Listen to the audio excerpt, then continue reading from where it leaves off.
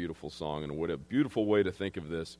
Last night I had a nightmare, and I blame my family for this nightmare because we were at a wedding yesterday in Fort Wayne for my nephew, and after we had finished and we were talking, my wife said, we'd been gone all day, and she said, are you ready for the sermon? And then Hawk said, he was preparing for it all week. Now, just to set this up, my wife and my daughter were in Washington, D.C. on an 8th grade trip. So my wife was gone all week. I was a little off kilter. I didn't, she's my better half, and I didn't know what I was doing, and I had to kind of make the food, and you can imagine, all meat, no vegetable. You can imagine how that went. So she thought, are you ready? Are you ready? Hawk said, he's ready. He doesn't need his notes. He could just go up there and do it. And I said, whoa, that's not a good idea at all.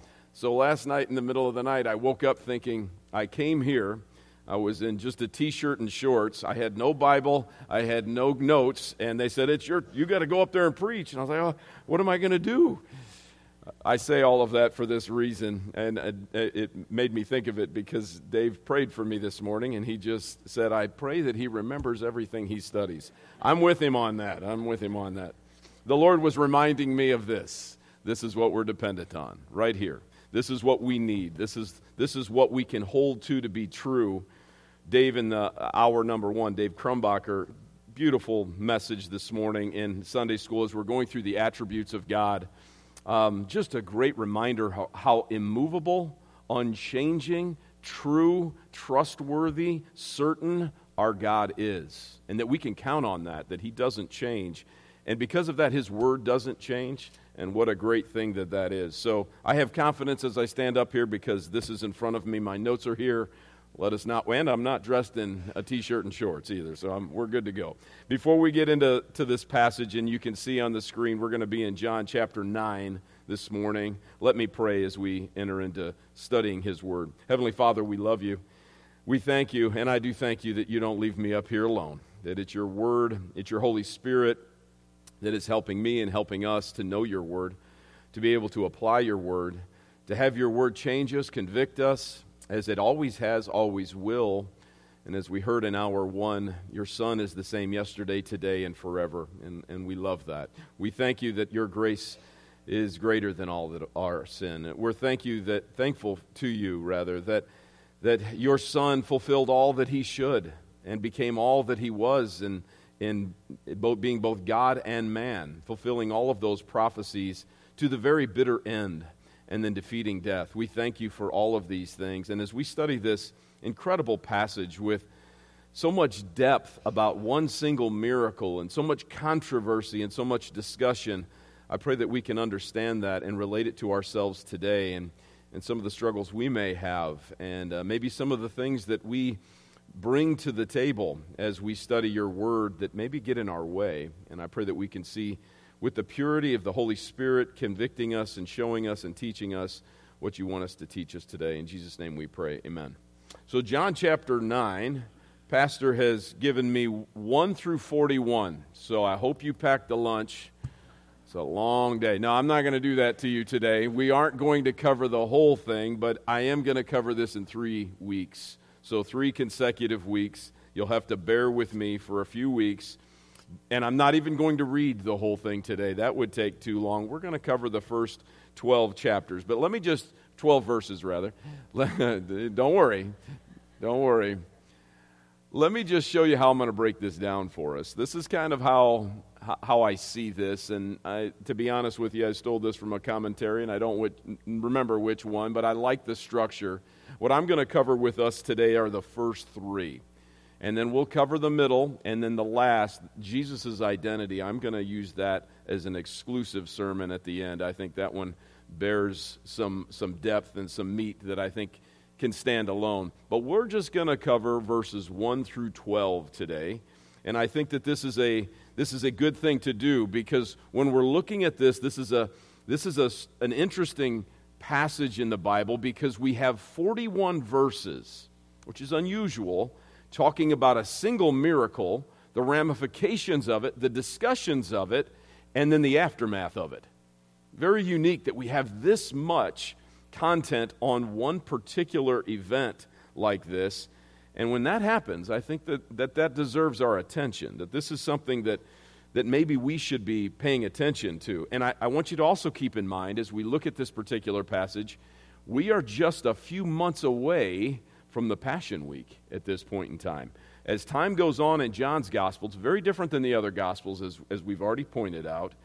Time has been clipping away. As a matter of fact, we're going to see that so much time has passed that essentially from the last time Pastor spoke of our last message, it's 6 to 8 months have passed in between these two events, as we'll see as we go forward. And I also want you to remind you of this and remind myself of this, what Peter reminded the people of Jerusalem about, which is why these miracles were taking place to begin with. And just to kind of get our head back into it, in Acts chapter 2, after Peter performs this miracle of speaking in different languages after Pentecost, and the other apostles as well, he says this, "Men of Israel, hear these words. A man attested to you by God with mighty works and wonders and signs that God did through him in your midst, as you yourself know." Now, why do I bring this up? I believe that who Peter was talking to in Acts 2 after Pentecost, some of those people, the way he's saying this, could have been present at this miracle that we'll see today. As they're debating in their mind, they're seeing it, Jesus is shifting gears here a little bit. We know that it has to happen. He has to fulfill prophecy. He was beloved by people in the early part of his ministry. Things begin to shift. And he is going to have this populace of Jerusalem and the Israelites as a whole go from praising his name at the beginning of the Passion Week to calling for his crucifixion by the end. And Jesus knows exactly what he's doing, and with precision. And what Peter is doing in Acts chapter 2 is reminding them these things had to happen. The miracles took place to tell you who he is, to prove who he is. And so kind of keep that in mind as we go forward. And just to kind of give you a setup on this, John chapter 7, and go back there real quick. I have you in John 9, but go to John 7 real quick. At the very beginning of this, it gives us an introduction, believe it or not, to this section. I know that's a long way. As I mentioned, John's gospel is a little unique. Notice what it says here, and I just want you to, it's on the screen, but I want you to see this. Verse 1, "After this, Jesus went about in Galilee, and he would not go about in Judea because the Jews were seeking to kill him." So this is already, they want to kill him, and we already understand why. Pastor talked about this, remember, chapter 6. He makes reference to him being this, word of life, that he is the bread of life, as we come off of these incredible miracles that we've covered already, the feeding of the 5,000 and Jesus walking on water, and then this discussion of who he is and that salvation is through him. The idea of him being God in the flesh was quite evident to those who were in authority, and they wanted to kill him. Even at the beginning of this, verse 2, "Now the Jewish feast of booths was at hand." So it gives us an idea of what's beginning, what's starting, and that tells us a little something here as we go forward. That 6-month span of time has passed. The Feast of Booths is in the fall. And so as we go forward in this, and we understand their timing of this, 6 to 8 months has passed as we've looked at this, between essentially chapter 6 and chapter 7 and 8, and the events of chapter 7 and 8. And in reality, of course, we're kind of hustling through chapter 7 and 8, but what Jesus does in chapter 8, to give you a really quick summary, is he just makes them even more mad.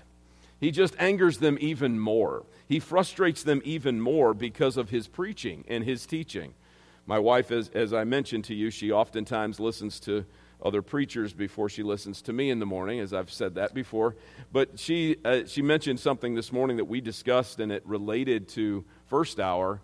Vodi Bakum was preaching, and he was referencing how Paul encountered the people in Acts chapter 17 in Athens. And he didn't come to them with a kind of a compromising message about the gospel. He didn't sugarcoat the gospel. He found them where they were, where their deficiencies were, and he presented the gospel as it is, just as it is, full face value. He told them what they needed. this God that you are kind of unaware of, this unknown God, I'm going to tell you who he is. He's the creator of the universe, and he showed himself up here on planet Earth as a man, and he died, and he rose again, and this sort of thing. And so what we see is very, very specific and offensive message of the gospel. The gospel is an offense in and of itself. It challenges every sinner, every person who hears it, with the fact that they are sinners in desperate need of a Savior that are deficient, that can't do it on their own, and whatever other way they were trying to do isn't going to work anymore. And that's offensive. And it's so offensive that it causes people to reject him outright. Well, Jesus spends his time doing this in the next several sections. I want you to notice here, 7 and 8, he starts, as I read to you already, they start by wanting to kill him, and then it ends with them wanting to kill them. Look at 8:59 real quick. Go to John 8:59. It begins, this whole section begins with them wanting to kill him. Verse 59 of chapter 8, so they picked up stones to throw at him, but Jesus hid himself and went away out of the temple because he was claiming deity. Remember, this is the famous before Abraham was, I am section. So clearly Jesus isn't making friends here. Jesus isn't trying to give them a message that they're going to enjoy hearing. He's not tickling their ears. He's telling them the truth that they need to know, that they desperately need to know. Phil Johnson does a great job of summarizing this section, and I'll put this quote up for you, but I'll read it. Here's what Phil says. He says, this event occurred at one of the most volatile and dangerous moments of Christ's public ministry. He's in Jerusalem, where the Jewish leaders despised him. In John 8, we have a huge conflict that starts. Jesus challenged the Pharisees with practically the most direct and confronting language he ever used against them. In John 8:44, he tells them, you are of your father the devil, and your will is to do your father's desires. Now, even today, that's not politically correct. You're not supposed to say that kind of thing. And they wanted to kill him for it. So Jesus tells them, you are of your father, the devil. He was a murderer from the beginning. He's a liar and the father of lies. Jesus is describing the Pharisees' real character in literal terms. This is not hyperbole. It's not a gratuitous insult. He's telling them what's in their hearts. Would you catch that? He's telling them what's in their hearts. When the sinner hears the truth, and he hears the truth from Scripture, which is always true and unchangeable, as we've already heard, what's being revealed to them is what's really in their heart. What's being revealed to us as believers is what we really are, isn't it? When we read Scripture and we're convicted by it as believers right now, right here, why is that happening? Because God is revealing to us things that he wants to work on in our lives. The Bible is a mirror for us to see our deficiencies, to see the holiness and perfection of our God, the standard, and where we fall short, and why we want to continue to pursue him. We understand that walking with Christ is much more than just salvation. Justification is essential and beautiful. The ultimate glorification that happens at the return of Christ, I cannot wait. But in the process, in between this progressive sanctification, God is working on us, and he's changing us, and he's making us into what he wants us to be. So as we look at this, as we go back to John chapter 9, consider the situation. Consider the setup here. Consider what Christ is in. He isn't making friends, but he's making a point. He isn't trying to gain followers that are temporary. He's trying to lay down a gauntlet. And that's what we're going to see here. So let me read, as we look through this, John chapter 9, 1 through 12. We'll take a look at this as a whole, and then we'll break it down into sections. So let me read this 1 through 12 as a section. Chapter 9, verse 1. As he passed by, and keep in mind now, he was just easing his way out of getting stoned to death. As he passed by, he saw a man blind from birth. And his disciples asked him, Rabbi, who sinned, this man or his parents, that he was born blind? And Jesus answered, it was not that this man sinned or his parents, but that the works of God might be displayed in him. We must work the works of him who sent me while it is day. Night is coming when no one can work. As long as I'm in the world, I am the light of the world. Having said these things, he spat on the ground and made mud with the saliva. Then he anointed the man's eyes with the mud, and said to him, go wash in the pool of Siloam, which means sent. So he went and washed and came back seeing.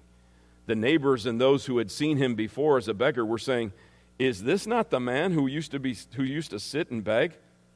Some said, "It is he." Others said, "No, but he's like him." He kept saying, "I'm the man." So they said to him, "Then how are your eyes opened?" And he answered, "The man called Jesus made mud and anointed my eyes and said to me, 'Go to Siloam and wash.' So I went and washed, and I received my sight." They said to him, "Where is he?" He said, "I don't know." Isn't that a funny kind of way that interacts? But that's our text today. What a fascinating passage. And as we think of the context, Jesus is still doing his work, fulfilling his mission, and accomplishing what he wants to accomplish. So as we look at this, I want you to consider this. As we think back, and Pastor and I have both quoted this verse a few times, John chapter 2, you don't have to turn there, but feel free to look at the reference if you feel like it. I'm not going to bring it up. John 2:24, but Jesus on his part did not entrust himself to them, to the people around him, to those who were just feigning following him, those who were just kind of on the surface fans of him. He didn't entrust himself to them or these Pharisees or leaders or even some of these neighbors because he knew all people. Jesus knows you, he knows me, and he knows all people and needed no one to bear witness about man, for he himself knew what was in man. And as we go back to this quote from Phil Johnson, isn't that telling? He's telling them what's in their hearts. He's telling them what's in their hearts. God knows man, he knows you, and he knows me.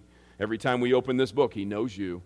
Every time we study this and we do it with an open heart, he knows you and he knows your heart and he knows where you need to be. And he knows his apostles too, by the way. As we see a shift in his ministry, we see a hyper-focus on his apostles, preparing them for the ministry that is to come. And we'll see that in a few different elements today. So as we look at this, verses 1 through 3, we're going to see a theological misunderstanding. We're going to see a misunderstanding. And by the way, we can fall into this category too, can't we? We can get things wrong sometimes too. I hate to listen to myself teaching from 10, 15, 20 years ago, because I've been teaching the Bible a long time now. And I'm going to say that I'll probably hate, and I won't do it, but listening to myself today in 10 years because I keep learning. And if I keep learning, that means I didn't always have it right. And I'll bet you can confess the same thing. But as we look at this, his apostles had a flawed thought on what was going on. Just to remind ourselves of this, remember the question they're asking Jesus, "Rabbi, teacher, who sinned, this man or his parents?" They're coming in with the assumption that somebody had to have sinned for this to happen. They're coming in with this flawed idea, this misunderstanding that came from their teaching. And in truth, they're going to tell you, if they were here today, they would have told you it came from the Word of God. They thought it did anyway, or their misunderstanding of it. And Jesus immediately corrects them with not much depth, but he says it was not this man that sinned or his parents. He said this happened. And he's trying to turn their minds around to what you interpret as bad and horrible and horrific. This may be for my plan, for my glory, for my purpose. They're going to have to see this in a very real way in just a few months when Christ is hanging on that cross. That is inconceivable for them. As a matter of fact, Peter said, "You can't do that. I won't let you do that." And you know what Jesus said to him? "Get behind me, Satan." He didn't understand. But their vision of this temporary life that we're in, and that it all has to go smoothly, and if it does, that means God's blessing is on you. If it doesn't, it means you've done something wrong. That's something that God had to change. Chuck Swindoll has this to say about this. The disciples' questions reflected a common misunderstanding of sin in first century Judaism, but I'd say it goes to today as well. One that is sadly common to today, in this day as well. The disciples saw the man's affliction as just the just penalty of someone's sin, either his own or that of his parents. It's human nature to find someone to blame. Further on in his discussion of this, he says, as the story unfolds, we learn that their chance meeting has been scheduled since the beginning of time. This is something God had always had a plan of. Dave this morning made mention of Plan A. I say it a lot too. God has always had Plan A. He doesn't have a Plan B. Plan A is still continuing. Plan A has always been, and Plan A is perfect, and it is sovereign. Anyway, this isn't a chance meeting. It had been scheduled since the beginning of time, and the man's meaningless affliction had been given divine purpose from the foundation of creation. Wow. This man had been born blind, and it was the plan of God from the very beginning that this is how it was going to be. I'd like you to turn to Ezekiel chapter 18. Let me show you why they had this misunderstanding. In part, there are many places I could take you. This is one of them. But Ezekiel chapter 18. They would have known this passage. They would have embraced this passage. There are messianic passages in the book of Ezekiel. As we think of Ezekiel, and we think of so many things, we've studied him here. And we consider him to be one of these very unique prophets that speak of things that others don't. But one of the consistent things he speaks of is sin. And sin is a common theme throughout Scripture. So Ezekiel chapter 18, and this whole section, this whole chapter is about sin and the soul who sins. But let me pick it up in verse 14. Now, suppose this man's father's a son who sees all the sins that his father has done. He sees and does not do likewise. He does not eat upon the mountains or lift up his eyes to the idols of the house of Israel, does not defile his neighbor's wife, does not oppress anyone, exacts no pledge, commits no robbery, but gives his bread to the hungry and covers the naked with a garment, withholds his hand from iniquity, takes no interest or profit, obeys my rules, and walks in my statutes. He shall not die for his father's iniquity. He shall surely live. As for his father, because he practiced extortion, robbed his brother, and did what was not good among his people, behold, he shall die for his iniquity. Yet you say, why should not the son suffer for the iniquity of the father? When the son has done what is just and right, and has done carefully to observe all my statutes, he shall surely live. The soul who sins shall die. The son shall not suffer the iniquity of the father, nor the father suffer the iniquity of the son. The righteousness of the righteousness shall be upon himself, and the wickedness upon the wicked shall be upon himself.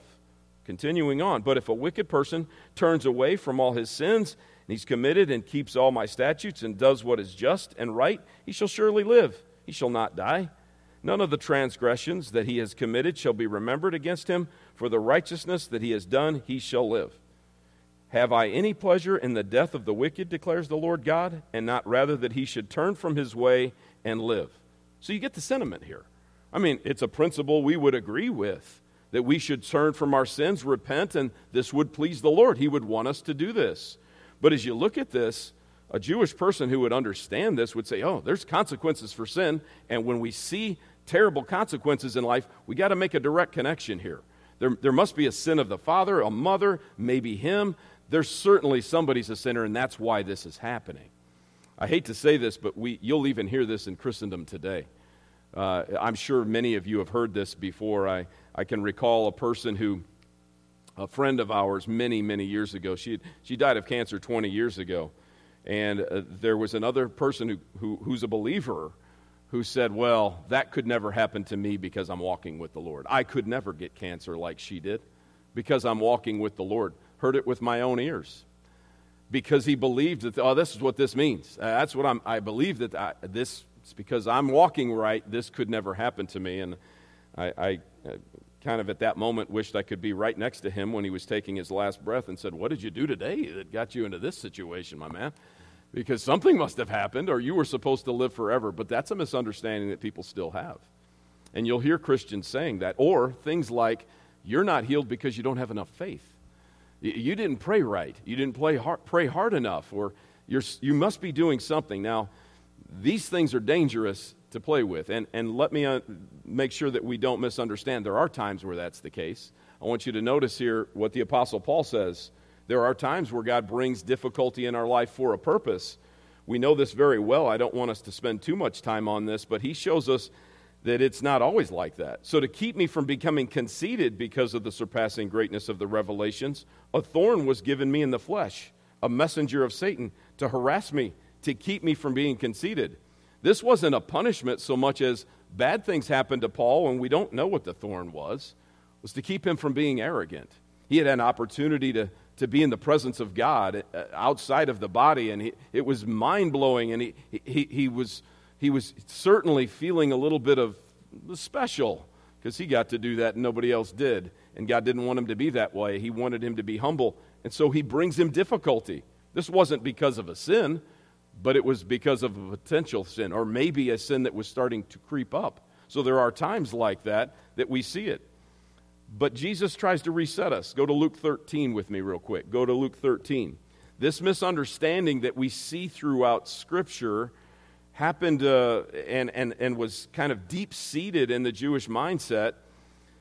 Even though there are times where God brings us difficulty, and Paul could see that, there are other times where this is just to get us in a reality of what we should be thinking of. In Luke chapter 13, I use this passage quite often when tragedy strikes. I use this with students when school shootings happen or when some sort of a terrorist attack takes place. I always go to this passage because it's an important one when we consider how God thinks of things. And when we see tragedy, what our mind should go to. And you'll see what I mean by this.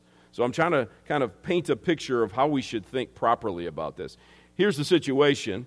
The people are coming to Jesus because they see him as this great healer, sympathetic, kind, loving, and he was all of these things. Powerful. Some of these people came to him probably thinking he was God, certainly the Messiah, and there was a tragedy that took place. As a matter of fact, a horrific one, especially from the Jewish mindset. There were those who were trying to worship in the temple, and Pilate ordered that they be killed. And when they were killed, their blood mixed with the sacrifice. That's a huge deal for the Jewish people, and they're bringing it to Christ. What are you going to do about this? What are you going to do about this? Jesus levels them with a few different points that he makes. Let's take a look at the text. There were some present at that very time who told him about the Galileans whose blood Pilate had mingled with their sacrifices. And he answered them not, "Oh, I'm so sorry." He answered them not, "Oh, I'm going to go get those Romans for you. Oh, now it's my time to overthrow them. Now I'm going to establish my kingdom. That's the last straw." Or, "I know you're struggling with some mental health right now. I'm going to just ease your pain here." He doesn't say that. Okay, here's what he says. He answered, "Do you think that these Galileans were worse sinners than all of the other Galileans because they suffered in this way?" Why does he say that? Because of the deep-seated bad theology that they had. They thought bad things only happen to bad people who are sinning, so that must be what's going on here. And Christ says, no, that's not the deal at all. Okay, but he doesn't try to comfort them, and he doesn't try to fix the problem. Notice he gives them the solution that everybody's got to hear. Listen to this. "I tell you, unless you repent, you will all likewise perish." What does he mean? That they're going to all have their blood mingled with the sacrifice? No. He means they're going to die in their sins, and that's the biggest problem you got. My biggest problem, going back to that quote, is my heart. What's your biggest problem? Your heart. What's my biggest problem outside of the grace of Jesus Christ, the blood of Jesus Christ, is that I'm lost in my sins and I'm headed for hell. That's my biggest problem. Is Jesus being unsympathetic? Is he not caring about their concerns or their stresses or their anxiety? Of course not. We know what Jesus tells us to do. "Cast your cares on me, I care for you. Be anxious for nothing. Through prayer and petition, let your request be made known to me with thanksgiving," of course. He loves us, cares about us, but he cares about us so much that he gets to the heart of the matter, doesn't he? He gets to the real problem. It's not our mental health, and we can have that. It's not our difficulties or our struggles. These things are real. It's our sin, and he gets to the heart of it. He doubles down. Then he tells them another story. He brings this one up. How about those 18 on whom the Tower of Siloam fell and killed them? Do you think that they were worse offenders than all the rest who lived in Jerusalem? No, I tell you, but unless you repent, you will also likewise perish. Jesus was fixing a problem with their theology, but he was getting them to the heart of the matter too. It's about repentance. And in our story today, it'll take a couple weeks, but we're going to get to that too. Because the man who was healed of being blind, that's not his biggest problem. His sight is not his biggest problem. That's a temporary problem. It's a bad one. And I can't imagine it. I can't imagine it. But it's not his biggest problem. His biggest problem was his sin. His biggest problem was that he didn't know the Savior. His biggest problem was his fate in eternity. That's what his biggest problem was. Now, I want to add something to this. Not only is there sin that God might want to deal with like he did with Paul, there are times where our sin can take us to another direction. I don't want to spend a lot of time on this. I'll say this in my notes. I have a kind of a transition. However, there are times that John will tell us, and Paul as well, that we do need to be careful about what we're doing. Notice what John says. If anyone sees his brother committing a sin not leading to death, he shall ask, and God will give him life. To those who commit sin that do lead to death, there is a sin that leads to death. I don't say that one should pray for that. All wrongdoing is sin, but there is sin that does not lead to death. All right, what's John referencing here? Well, it's a tough one. There is not a particular individual sin like adultery, homosexuality, murder, or, robbery. It's not that. What is John saying here? Well, there's times, and we've discussed this here before in different lessons and in different sermons, where God may say, yeah, you know what? We're done. This is it. We've hit the end. I'm going to use you as an example. Do you want an example of that? Ananias and Sapphira is a good one. Ananias and Sapphira, in my view, were believers in Christ, Acts chapter 5. They wouldn't have claimed Christ at that time if they weren't. What did they do? Well, they lied about their finances. Let's just make it real simple. They tried to take God's glory for serving the Lord. And if you think, oh, those terrible people, you may have done that once or twice too. Have you done something in the name of Jesus Christ so people will pat you on the back? That's what their biggest problem was here. Oh, it was a money issue, certainly, but they were trying to take God's praise, His glory. And every time we serve the Lord, maybe starting out with the right intentions, but then we see, ooh, this is making people like me. People think a lot of me. People are giving me a lot of credit, and you begin to take the praise of man without redirecting that to the Lord, you're committing the same sin. But you're still breathing. I notice. Most of you are still breathing. I haven't gone too long yet. Most of you are still breathing this morning. So God didn't kill you, but He killed them. For what? An example. I want you to note about that story. I just taught this to my seniors this week. The result of that is fear fell on the whole congregation. They learned their lesson. They paid attention to that. Fear should, and everyone who heard it, it says in Acts chapter 5. So as we think of this, a sin that leads to death, what is that? Well, I can't tell you.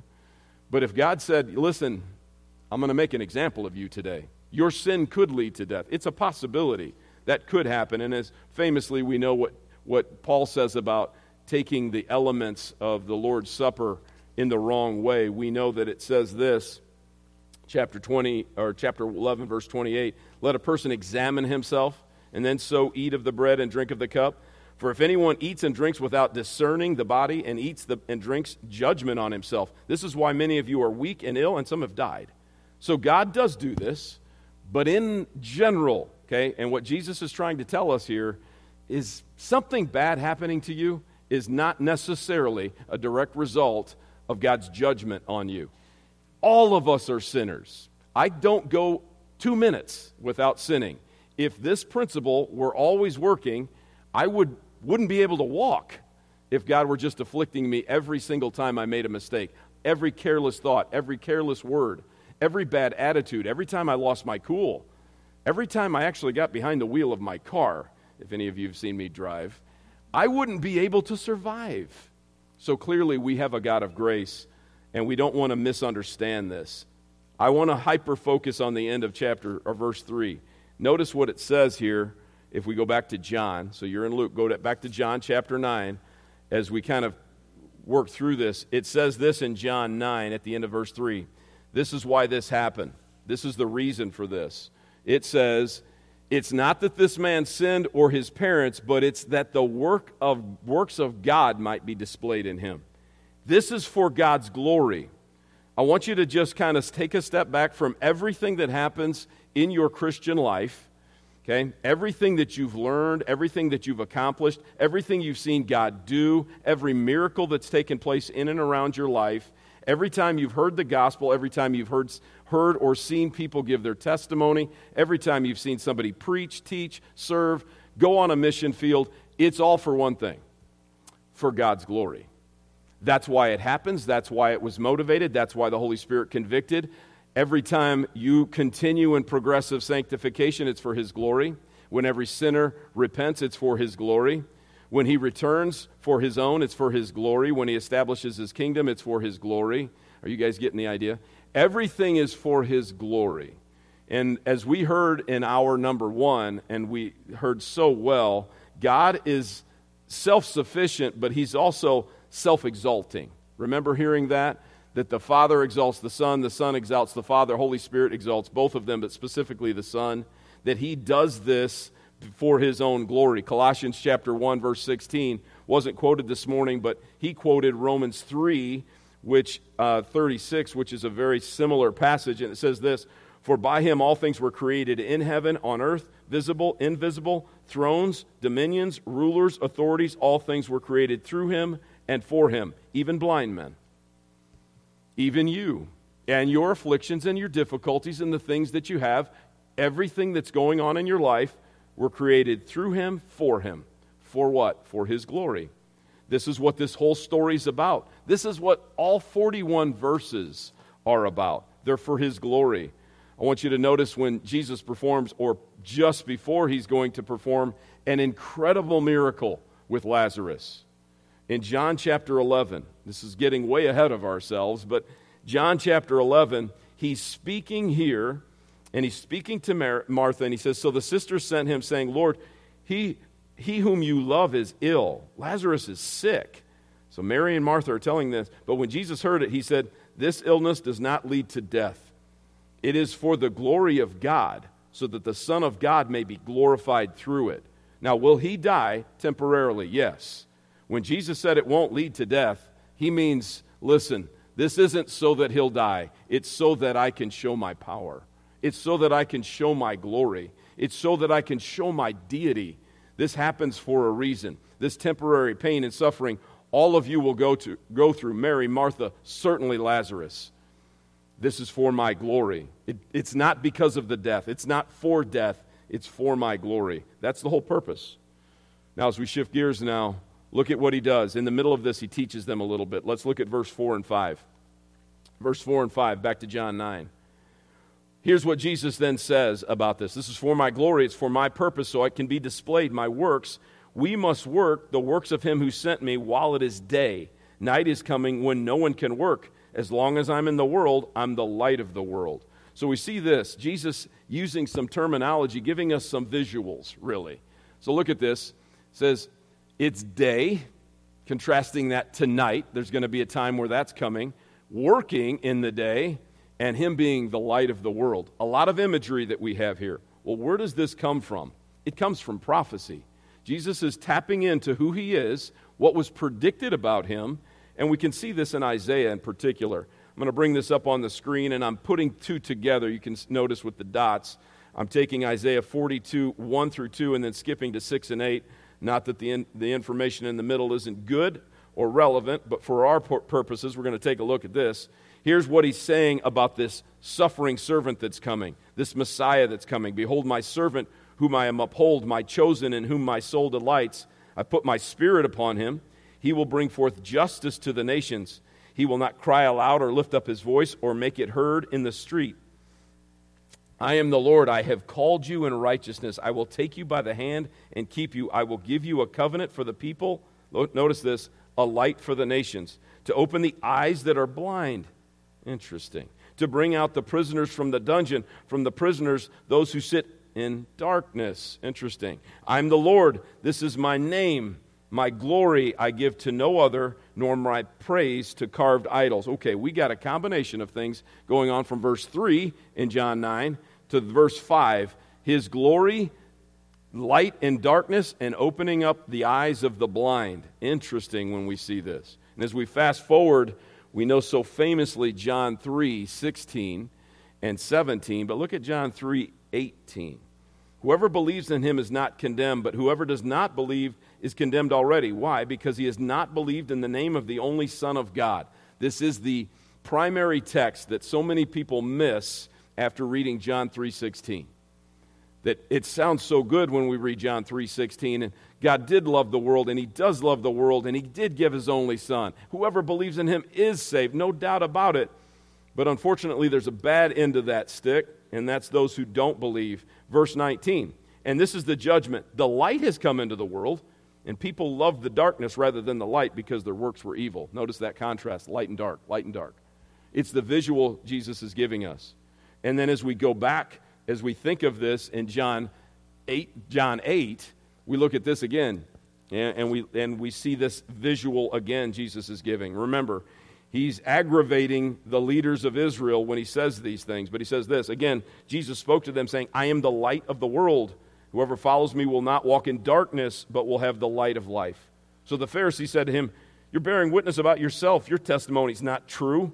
And Jesus answered, and this really connects to first hour, the Father bears witness about the Son of the Father. They give glory to one another. Jesus said, even if I do bear witness about myself, my testimony is true, for I know where I come from and where I'm going.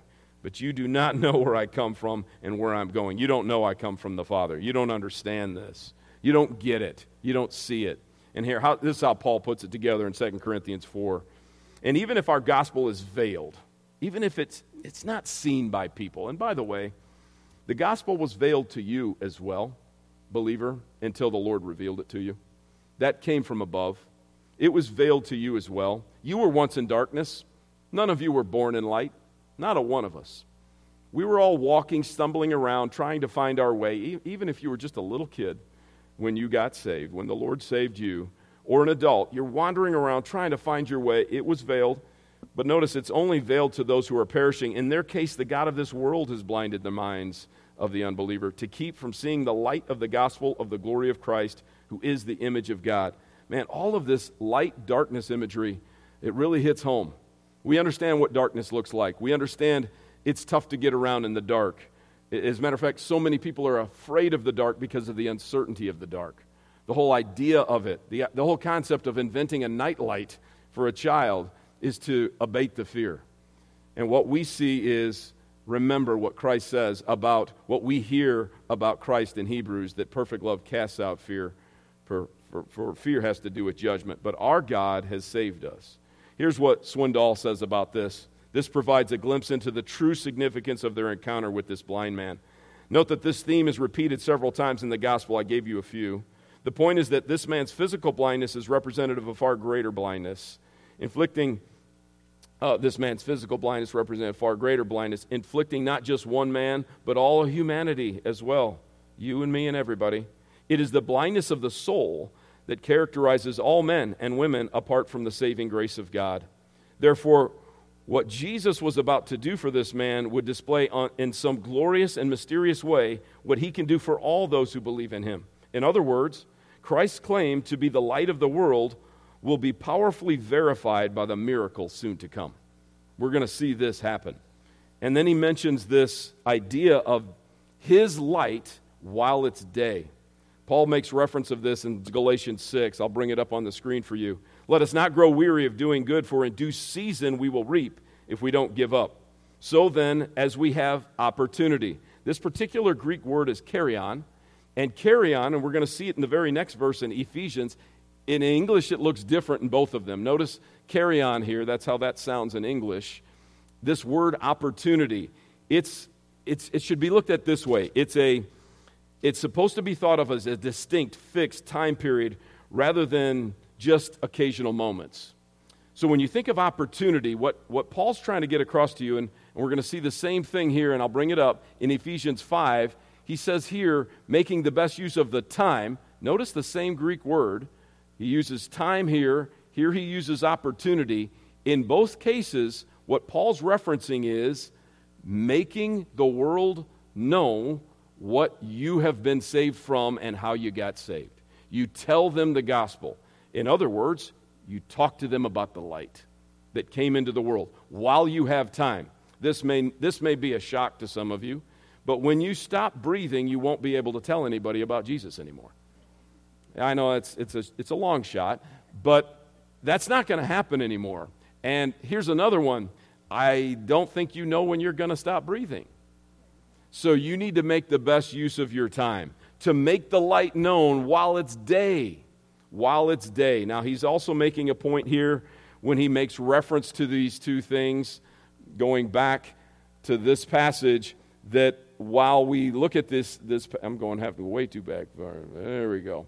Right here, that I'm the light of the world where we can work, and when it's night, he is making reference to his death and then his resurrection and then the fact that he's going to ascend and the apostles are going to be on their own. He is trying to get them the idea that there is going to be a time where he's not with them. All of those things are true, but I think the big lesson here for us is most certainly make the best use of that time while you're able, while you can, to proclaim the truth and the glories of the gospel of Jesus Christ. The light is in the world. All right, let's move on to the miracle.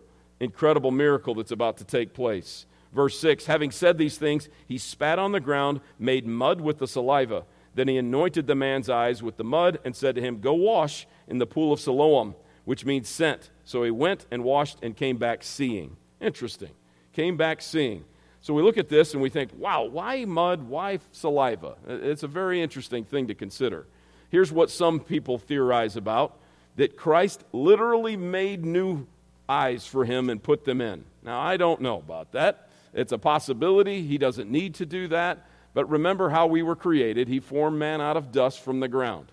Now, we don't see God the Father spitting here in Genesis chapter 2. We don't see that happening, but he does use dirt. And so maybe that's part of it. I don't know. Maybe it's just the unique story of it, just to make us remember it. You know, the uniqueness of the story, that's a possibility. So could that be? Is it because it's gross in our minds, or we think it's kind of disgusting? I don't know. I went through many commentaries. MacArthur has a great way to see. He went through, in his commentary, he goes through all of these options, and at the end, his conclusion was, I don't think any of these are true. I have no idea. I said, well, that's not a lot of help, John, but appreciate it. So he didn't give me a lot of insight on this, and I think the whole point is I don't know. Now, as I think about the saliva concept, why saliva? He's done this a few times. Jesus uses spit a few other times. He does this with a deaf man who could hardly talk, and in that case in Mark chapter 7, he puts his fingers in his ears. Now, some think that was so that he would understand he was about to heal his deafness. Then he spits on his finger and touches the man's tongue, and he heals him.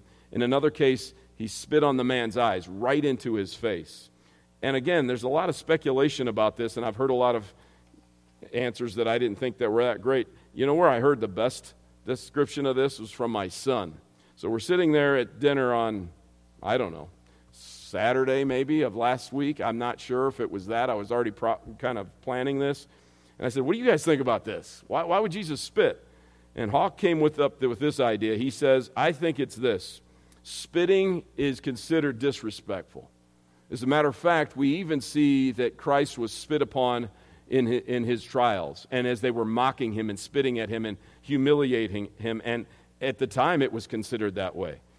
And Jesus turns what's so disrespectful into something that's a blessing. It even made me think of when he said that Jesus, what men think is disgusting and unwise and maybe not honorable, God uses for his glory, and that's us, by the way. That's what we are too. God doesn't choose what is wise in this world. He uses what is unwise to shame the wise. And I think there's something to be said about that. But think about the gospel. It's offensive to people. It's disrespectful to people. The gospel itself, people don't like it on the surface, and as they go deeper into it, they don't like it. It's unpleasant, and it hurts them, and maybe there's something to that. The answer to this question is I don't know, but it makes you remember the story. It makes you remember the account. And it's certainly personal. It certainly means something to this man. And when this happens, he obeys him. I think in spite of this, we could see a lesson about this where this miracle takes place. We have other miracles like this where blind receive sight. There's about 7 of them. Some debate that it's 6. The reason I say 6 is because some say these are the same. I think they're separate. You have 2 here and 1 here, and I think he healed 3 men in a matter of a few hours of this same thing. These are the ones we know about. But Jesus healing the blind is a common event. And I think it's a common event because it's so relevant to us spiritually speaking, as we've talked about. Here's the location that this happened. They've discovered this. And this is connected to the water source that Hezekiah dug out as the Assyrians were on the gates, at the gates, and were about to invade with Sennacherib. And he didn't want them to get water, and we see this in 2 Chronicles 32. And this is probably what we're dealing with here. They've uncovered this is the exact place. This is probably where he went. I don't know if it looked exactly like that at the time. And you can kind of see this is the distance that we're dealing with. This is the Gihon Spring where it would have come from. And so this is kind of the location and where he would have gone. That's the distance he would have covered, just to kind of give you a mindset, a visual on this. Well, there's prophecy to this too. Another prophecy with Isaiah 35 says this, "Then the eyes of the blind shall be opened, the ears of the deaf unstopped. And then shall the lame leap like a deer, and the tongue of the mute sing for joy, for waters break forth in the wilderness and streams in the desert." Not only is there a spiritual element to this, but he really will make blind people see. It's a proof that he's the Messiah. He is God incarnate. So certainly there is a literal interpretation of Isaiah 35, and then there was a spiritual to Isaiah 42. We see both of those, the spiritual blindness, the physical blindness, as we've talked about. Now, let's talk about this neighbor's inquiry. Let's finish this up. Let me land the plane. 8 through 12. This, to me, is the most comical of the bunch. Every time I read it, it kind of makes me laugh, because these people don't quite know what's going on, but they can't believe it, and it's so amazing that they almost refuse to believe it. It's one of these things. And keep in mind now, Christ had performed many miracles at this point. He had had a long ministry, and he had fame, yet it was still unbelievable to them. So the neighbors and those who had seen him before as a beggar were saying, "Is this not the man who used to sit and beg?" Some said, "It is he." Others said, "No, but he's like him." And he kept asking, "I am the man." He kept saying, "I'm the man." And I assume he just kept interrupting them. "I'm the man." And so they said, "Then how are your eyes opened?" Like he would know this, right? How did this happen? He answered, "The man called Jesus." And by the way, somebody must have told him that. Somebody must have said that it was Jesus. Jesus never says that, "Hey, my name's Jesus and I'm healing you." Somebody must have done that. Or he heard about Christ, his fame. Here's why I say this. I think everybody really knew who did this. Who else was doing this? Were there a lot of people performing miracles, healing the blind and making the deaf hear and making the lame walk? I don't have any other historical records of this happening. I think they knew it. I think people know it now. I want to just stop here for a minute. I think people know now, right? I think we live in a world and an era of the time period that we live in today where people have heard the name of Jesus. We have 2 major holidays a year in our country. People know the name of Jesus. They kind of understand what we preach, what we teach. It isn't an outright ignorance of it. Now, that is not an excuse for you not to tell people about Jesus. You are obligated. It is your calling. It's your commission. But our world that we live in a modern-day America, they kind of know what's going on. It's not willful ignorance, it's willful rebellion. And I think these people knew too. Let's get back to the text. So they're making excuses. They can't believe this. So they said to him, "Then how were your eyes open?" He said, "A man called Jesus made mud and anointed my eyes and said to me, 'Go to Siloam and wash.' So I went and washed and received my sight." And they said to him, "Where is he?" He says, "I don't know. I don't know where he is.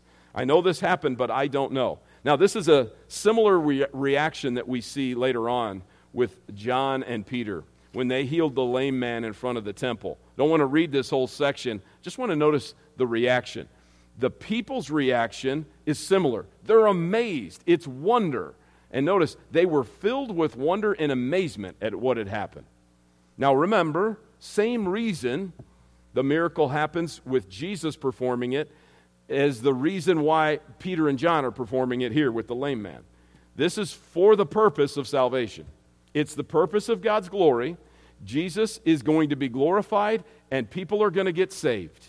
It's just the way it always works.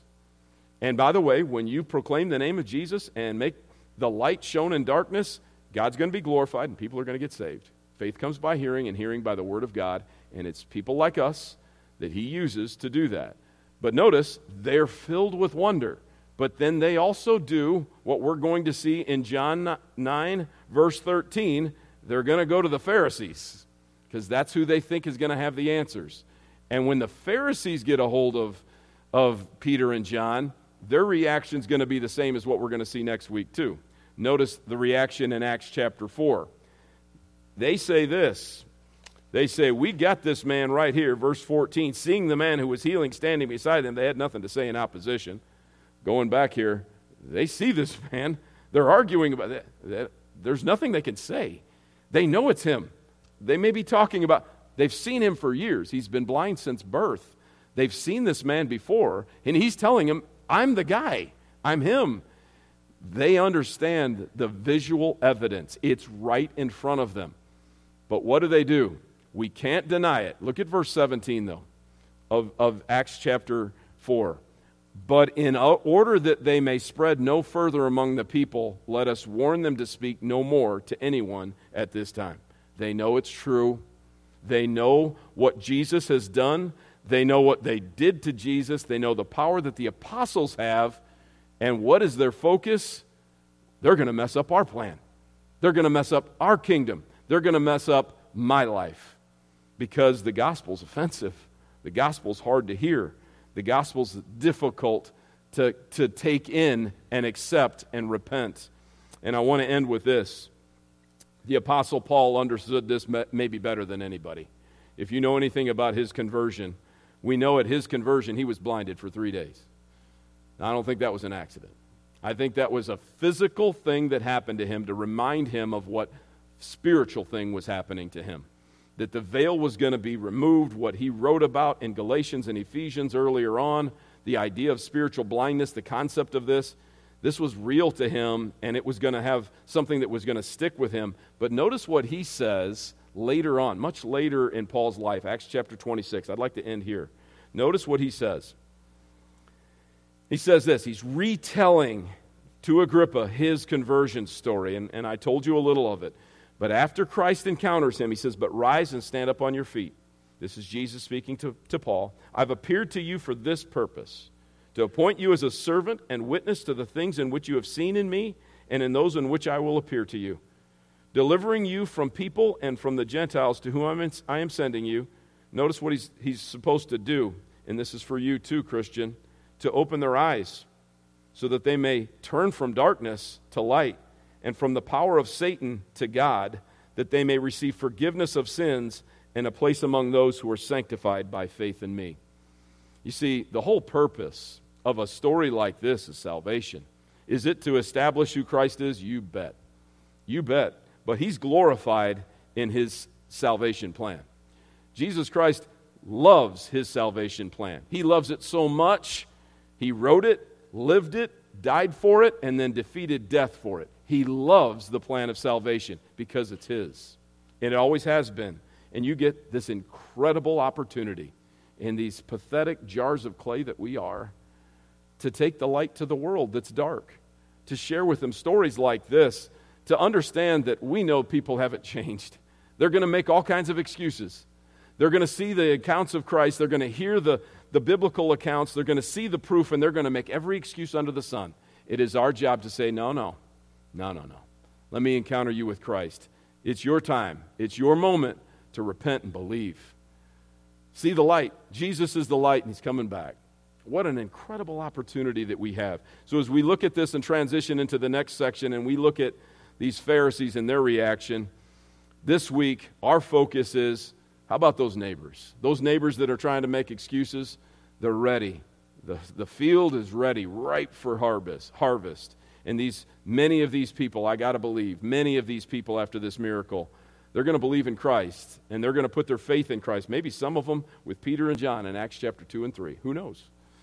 That opportunity for us is right there for the taking. And Christ has given it to you. What a blessing, and to his glory that takes place. Let's pray. Heavenly Father, we love you.